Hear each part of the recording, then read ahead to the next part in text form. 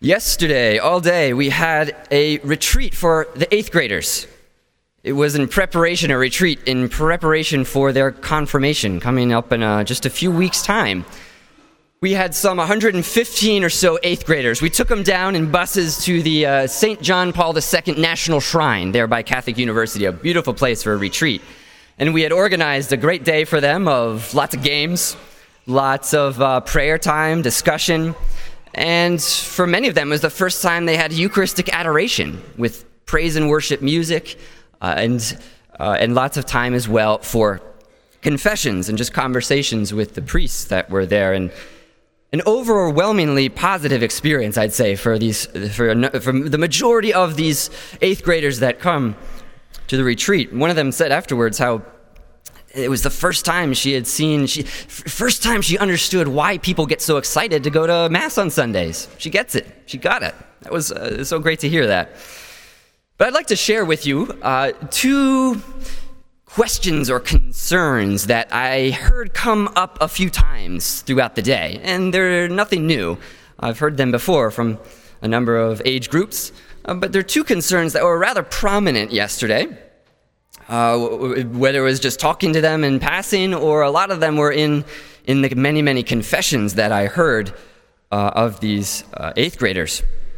And the first is this question, a sincere question.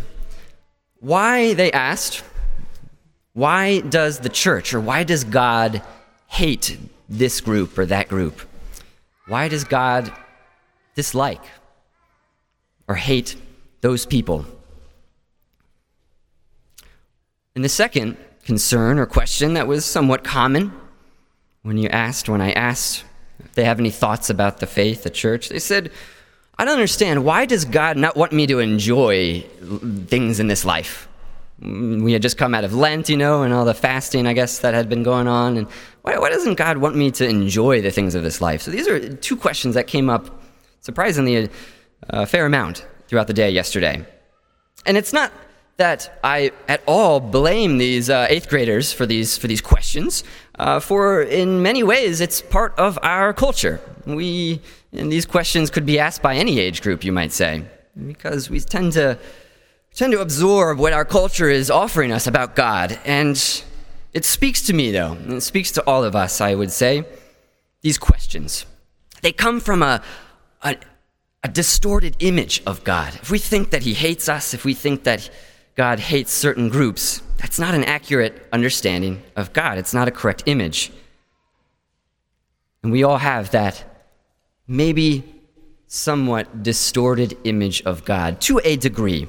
The readings today at Mass, this third Sunday of Easter, the readings today at Mass help to correct our understanding of God, correct our image of who we understand God to be.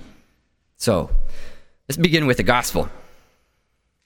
We have these disciples who just had been on the road to Emmaus. Remember that reading? And now they've come to these other disciples and the apostles, and they're hidden away for fear. They saw Jesus Christ crucified and died. Their leader, their master, he's been killed. And so they're in fear, they're in shame, locked away.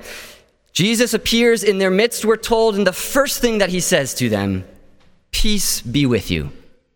Right? He doesn't just offer them peace, he gives it to them. Peace be with you. He gives them his peace. And the word he uses is that shalom, that the Jewish people still use, shalom, which means be complete, be flourishing in your mind and body. Have this peace that only God can give. That is the first reaction of Jesus Christ to these disciples that betrayed him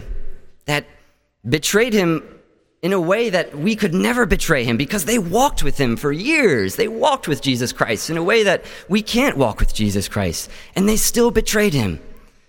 And Jesus still forgives them. He forgives because Jesus is not vengeful. We have sometimes the mentality that he might be counting our sins and waiting for us. Oh, you sinned. Oh, there you go. Now you're no longer in my graces. He's not petty like that. We might be with each other sometimes, but God is not petty. He's not vengeful. He is merciful. As we celebrated so beautifully last weekend, God is the God who is abundant in mercy. But, however, there's a however here. Each of the readings this Sunday, each of them, all three of them, mention sin, something called sin. Peter says it in the first reading, John says it in the second reading, and Jesus himself mentions sin in our gospel.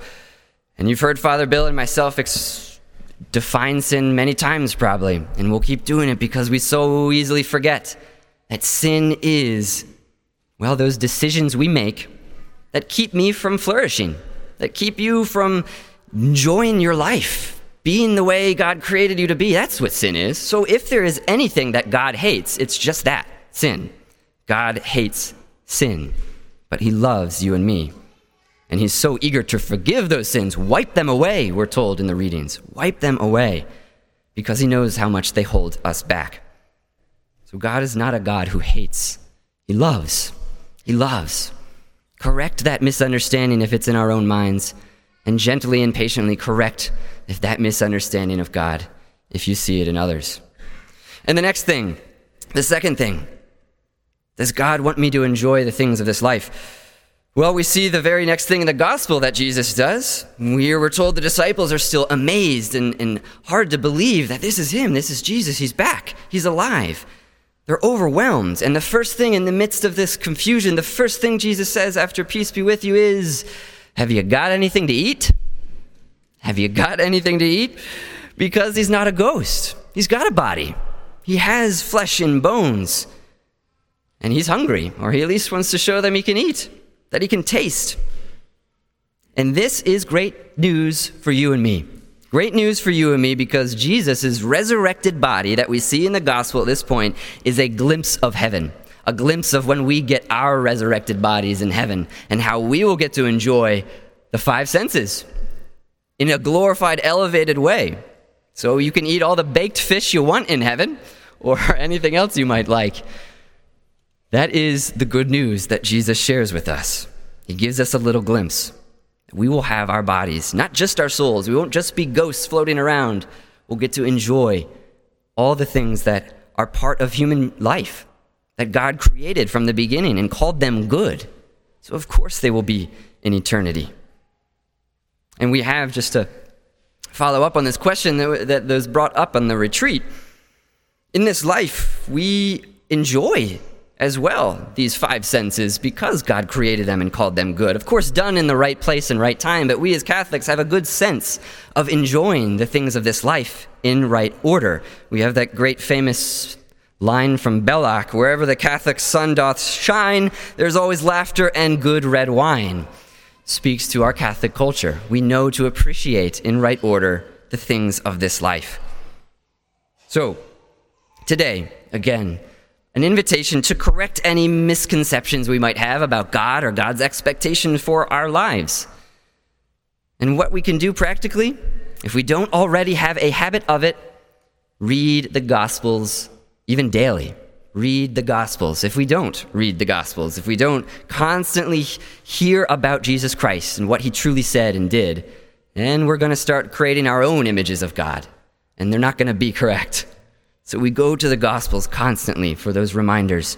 And lastly, to continue to encounter God, find him in day-to-day life, mostly in the sacraments, in our prayer, but also in encountering each other, seeing the face of God in one another, and being reminded that he is the God who is abundant in mercy and so eager to forgive.